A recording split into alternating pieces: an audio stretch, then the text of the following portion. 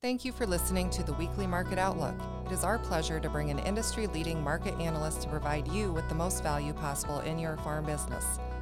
Please reach out anytime by emailing cbarron@agviewsolutions.com. Welcome, everybody, to another episode of the AgView Pitch, and we are heading into a new marketing week, and we've got with us Peter Meyer. How's it going today, Pete? I'm well, Chris. How about yourself? Everything all right? Oh, it's hanging in there, so doing pretty good. I'm actually driving across Illinois. We've been in Indiana this past week and seen a lot of crops and stuff, so I'll get to that in a minute and just kind of get your perspective on kind of what you're hearing, what you're seeing from some of the guys you work with. Well, about 2 weeks ago, I drove about 4,000 miles from Ohio out to the Missouri River in South Dakota and back. My initial take on it was all the crops seem to be a little bit short for this time of year. As you probably know, I usually go out around the third week of June, and the crops were short. So you can see the effect of the June heat and dryness. Now, what that means for soybeans, probably not too much. But when you talk to agronomists, I mean, the jury is still out on what that'll mean to the corn, because the corn ear is kind of formed itself, or that's kind of a done deal. So, I mean, if we were to lose a couple kernels around, if the girth is not there, the diameter of the ear, if you'd like, I mean, you just start to lose a couple rows around, and all of a sudden, on a 14 around ear, you can lose about 12 or 13%. On a 16 around ear, you lose a little bit less than that. But, I think there seems to be a lot of uncertainty as to what the short crop means at the moment. Now, on the way back, Iowa had received a fair amount of rain. Southern Minnesota had gotten some rain. Even South Dakota had gotten some rain. The crops looked a little bit better. So I wouldn't say that anything I saw was unhealthy. But I think the jury's out on what that shortness means, and now we've had a little bit of a delayed pollination going on. Yeah. The other thing I would say was that this is, of all the years I've been doing it, the stands look tremendous. The emergence was very, very good, but that also speaks to the fact that it was dry and you didn't get any drown out spots and whatever. So there obviously is some potential there, but it's certainly not without any concern, so to speak. Yeah, definitely. And, like I said, we've driven across pretty much the entire state of Iowa, Illinois, and a big chunk of Indiana. And basically what we're seeing is some pockets in Illinois in particular that caught some massive amounts of rains, a lot of drowned out areas, and a lot of funky looking corn that's just basically waterlogged, and it's obviously impacting the beans, seeing a lot of yellow. And then the same thing in Indiana, there was pockets where it was really heavy. And then, go back to Iowa for a minute, my home state and where I live, we're seeing, we're in a pretty dry spot. We've pretty much got an empty tank. Normally this time of year, we've still got a pretty good reserve in the subsoil, but we're sitting here on about an eighth of a fuel tank. So not a lot to get us by, so we're going to need these rains to come through. And it looks like these rain maps, what they show is about 30% more than actually falls, with the exception of some of these areas where it's been really heavy, and you're looking at the purple color, and some of those have been pretty accurate. But in those dry zones, when it seems like when that map shows the rain, it's a little bit inaccurate. But let me ask this question. What's the market looking at, from the perspective of weather, in your view, from some perspective in the next couple of weeks here? What moves the market one way or another as we continue on here in this volatile market? Well, Chris, I think that the market is certainly aware of the fact that it seems like these forecasts are turning hot and dry for the latter part of July, which is going to be an issue, especially in the West. As you just mentioned previously, there's not a lot left in the tank. I mean, I would argue that Illinois may be the only state that has anything in the tank, as most of the belt, and especially in the West, has not been recharged and has nothing to fall back on. So, I mean, today's dip down to $5 certainly was based on the midday GFS, which showed heavy rains in Iowa. But nonetheless, I mean, this crop in general, in my opinion, from what I've seen and what the maps kind of show, I mean, it is being fed from spoon-fed, so to speak, and it needs these just-in-time rains, and will continue to need it, especially through pollination and after pollination. Yeah. So So again, you know, from a perspective of a producer, how's the market reacting to this? Well, the market's reacting very negative to it, and I mean that just kind of shows us that, you know, even though there is the argument that we're in a heavy demand market, that it is primarily a production market.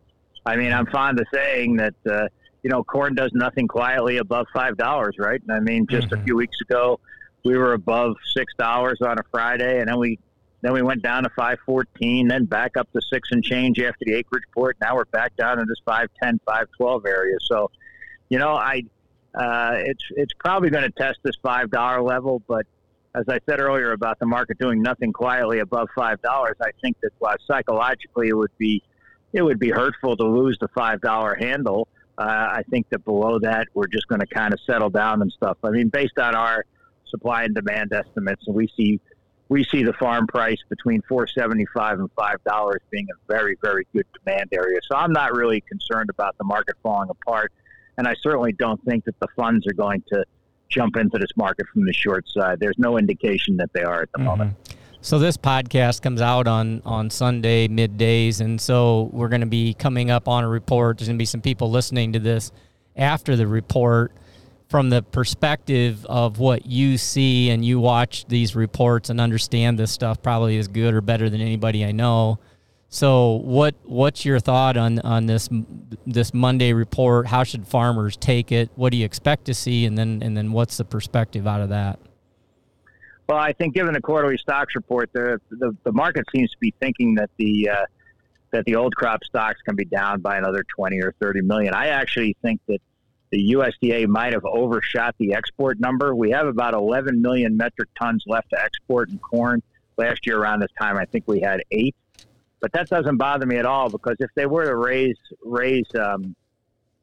the old crop stocks by, let's say, 50 and move that into new crop at 1.15, I mean, we do have this extra acreage, but boy, oh boy, this export number that the USDA put out for new crop at 2.45 billion is so underestimated in our opinion. I mean, I'm around 2.8 billion, but I think that you know, maybe they raise that up to 2.6 or 2.7, because what's happened is that now that we have the acreage numbers, and we're going to get a production increase of probably 250 million bushels month over month, that can easily be absorbed on the demand side. So what am I looking for? You know, I guess between 1.05 and 1.1, which was last month's number in old stock area, maybe a little bit higher, but I don't think that should worry anybody, because nobody's trading old crop contracts at the moment. And in new crop, I still see like a 1.3 carry out, maybe a 1.35. I think the market's looking for something closer to 1.4. But, you know, is that enough to push the market higher? Will that balance out against the rains? I don't necessarily think so. But I think what we have to really watch is this export number. USDA was extremely low on their export number, 2.45 versus a billion bushels versus 2.85 last year. And I really see it. I you know, we can argue, or we can discuss whether China is going to import as much as they did last year. That's going to be the wild card. But nonetheless, the Brazilian crop is in some serious trouble. You know, that was a crop that was estimated at 107, 110 million metric tons just 6 months ago.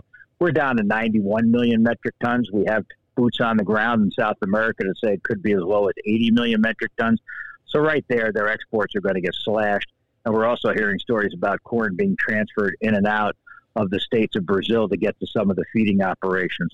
By focus there, that's a long way of saying, and I apologize for being so long-winded, but that's a long way of saying that I think that the export number at 2.45 billion they put out last year is woefully underestimated. On the soybean side, way too early to make a call.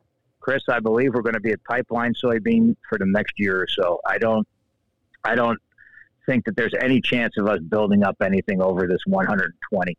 Can we get to 140 million or 150 million in carryout? Sure. Who cares? We're going to use every bean, and we're not going to use the beans.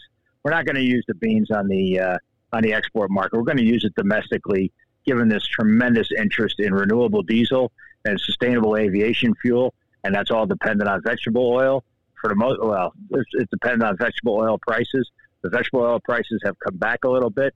This is giving these renewable fuel manufacturers a little bit of comfort. And I think we're going to what I call domesticate the soybean crop in the U.S. It's all going to stay home, and now it's just a matter of how much crush capacity we have. Mm-hmm. If we stay on beans for a minute, the last time we had you on, you sounded pretty bullish. I had several clients comment on your take on the strength in the bean market, and the other thing too with the bean market, just based on what I've seen in the 3 I states, covering pretty much the vast majority of those 3 states in the last number of days. And plus, we got a long ways to go before there's anything in the bin. And so, you got that length of time plus everything you're talking about. What's your perspective there? I mean, do we pull the trigger on some stuff when we start getting some opportunities, or do you think those opportunities are going to come sooner than later, or what's your thought there? Here's the thing, is that I believe that production rallies are meant to be sold, and I believe demand rallies are meant to be respected. And I think that in beans, we have not seen the demand rally yet. Okay. I mean, it's going to be hard for me to believe that we're not going to get back to $14 in beans just because of the scenario that I just presented to you. Mm-hmm. We're just not, this acreage number. I mean, we hit the corn number. We were around 93. It came in at 92 and change. I missed the bean number because, and I told our clients, we need 90 million acres of beans. We don't have 90 million acres of beans at the moment. Could we get it later on? Who knows? So you think in that August report we're gonna pick up more acres? No. We're not gonna pick up any acres till October. I mean, October, Chris, and that brings another point up, is that given the fact that the survey response rate to the acreage survey, a farmer survey, was only about 52% of the surveys were returned. That's down 16% in 2 years. So what does that mean? A, it means that the farmers are holding their cards close to their vest. I totally understand that. But the other thing it says is that the acres could get revised. But that will not happen until the FSA data becomes quote-unquote semifinal, and that won't happen until the October WASDE. So we are going to be sitting here with this sub-88 million acres of soybeans until October, and the demand is going to be there. I like the demand side of soybeans. I actually think what we've seen the last 2 days, Chris, while corn's been down, beans have held their own, if not gone higher. So corn has been the leader. Beans have been following corn, but I think it's time for that to disconnect. And by that, I mean, we can trade up to 2.8 as far as a ratio is concerned between November beans and December corn. And those numbers I'm looking at are maybe $5 for December corn and $14 for November beans. Maybe even as high as 3 to 1, but that would only happen if we got down to, let's say, 475 or something like that, December corn. I believe soybeans are going to break out, and that they could trade as high as 14.25. Mm-hmm. Last thing I want to hit you up on here, and we're going to keep this one a little short because I am traveling here today and trying to do 10 things at once, and is this whole ethanol thing. I mean, you keep track of a lot of stuff that's going on there. What does a farmer need to be paying attention to on the corn side of things? I don't know. I mean, it just seems like a normal year. We crush 5.2 billion bushels. We've been at 5.2 billion for the 21-22 marketing year for a while. The USDA came up to our number. We're starting to see there is some grumblings about the fact that now ethanol production is back up. So maybe they'll increase the old crop number. But at 5.05 billion, which is where they are, they're down about 2.8% from last year. And let's be honest about it. The marketing year, since the marketing year started September, we spent 6 months in a pandemic. So, maybe they increase it a little bit. We did see the highest ethanol production number last week for the first time in 70 weeks, and people are making headlines out of that. But what happened 70 weeks ago? The pandemic started. Mm-hmm. So, we see it kind of flatlining at 5.2.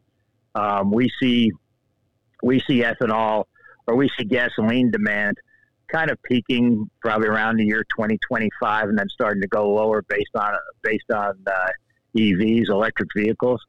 But boy, I certainly get the sense that this renewable diesel and sustainable aviation fuel is a deal that's here to stay, and that's going to create tremendous demand on soybean oil and all the other vegetable oils, because the feedstock of choice, fats and tallows, we just don't have enough of that production in the U.S. They're going to come get the vegetable oil, in my opinion.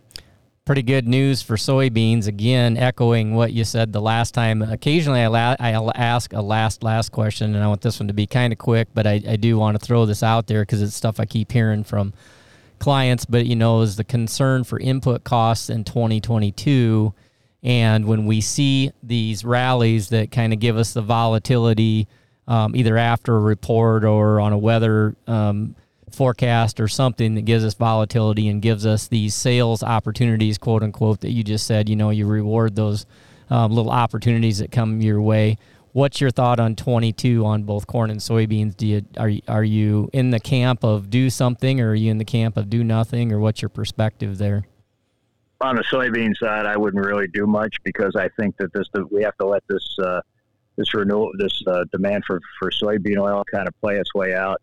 Mm-hmm. And in corn, to be honest with you, I mean, we're not going to know here for a few months until the seed companies set their seed prices. They did not participate in this rally, unlike your fertilizer suppliers. So I am a little bit worried about the fact that they're going to raise their prices. And mm-hmm. It's just a fear of the unknown, Chris. I mean, yeah, $5 corn looks great, right? Last year we were talking about this time, we're talking about $3 corn, or 70 weeks ago, let's say $3 corn, now $5 corn. It doesn't stink, but there's so many unknowns, mm-hmm. and what the suppliers are going to try to get out of the especially in the seed companies, since were not able to participate in this rally because their prices were set in the fall. Yeah. I think it's too early to be selling mm-hmm. 2022 just on the unknown in corn, and on the fact that we have a good demand market in soybeans. So let's see how it plays out. Yeah, no, that's good points. All good points. The thing we look at occasionally, it is an individual farmer by farmer thing too, right? Because we've got some farmers with pretty well locked in land rent numbers, pretty well locked in. Maybe they own more land or whatever, but the land is the big one, and then the other big one's machinery and equipment. Those two combined are the number one and number two largest line item expenses, and they're right around that anywhere from 50 to 56% of the total cost of production. So plugging a little in, what's your thought of plugging a little in if a person has those numbers locked in? Are you good with that, or what's your thought? Certainly with anything getting towards 60%, if it makes financial sense to you, right? Especially on the corn side. Yeah, I think you have to look at the market if it does rally. Yep. Gotcha. Okay. Well, hey, really appreciate this. This is kind of a fast one, and I did want to get a hold of you, Pete. You probably, like I said, when these reports are coming out and going through, you're the foremost expert that I've ever found as far as, really knowing what's going on, knowing how to talk the talk and how to distinguish what's going on. So we really appreciate your insight on that. Thanks a lot. Well, that's very kind of you to say. I'm not sure that I'm worthy of those compliments, but the July numbers, all we're really going to do is plug in the acreage numbers from June, and the soybean sheet's not going to change much because those are the same numbers from the prospective plantings report. So, okay, 140 million carryout. Okay, still bullish in my book. Mm-hmm. And on the corn side, like we said, the exports should be able to suck up what's needed here on this additional acreage. So, we'll see how it goes. Awesome. Hey, thanks a lot. Really appreciate you being on. Anytime, Chris. Thank you. All right. We'll talk to you again soon. And then thanks, everybody, for listening again, and we will catch you next time on the AgView Pitch.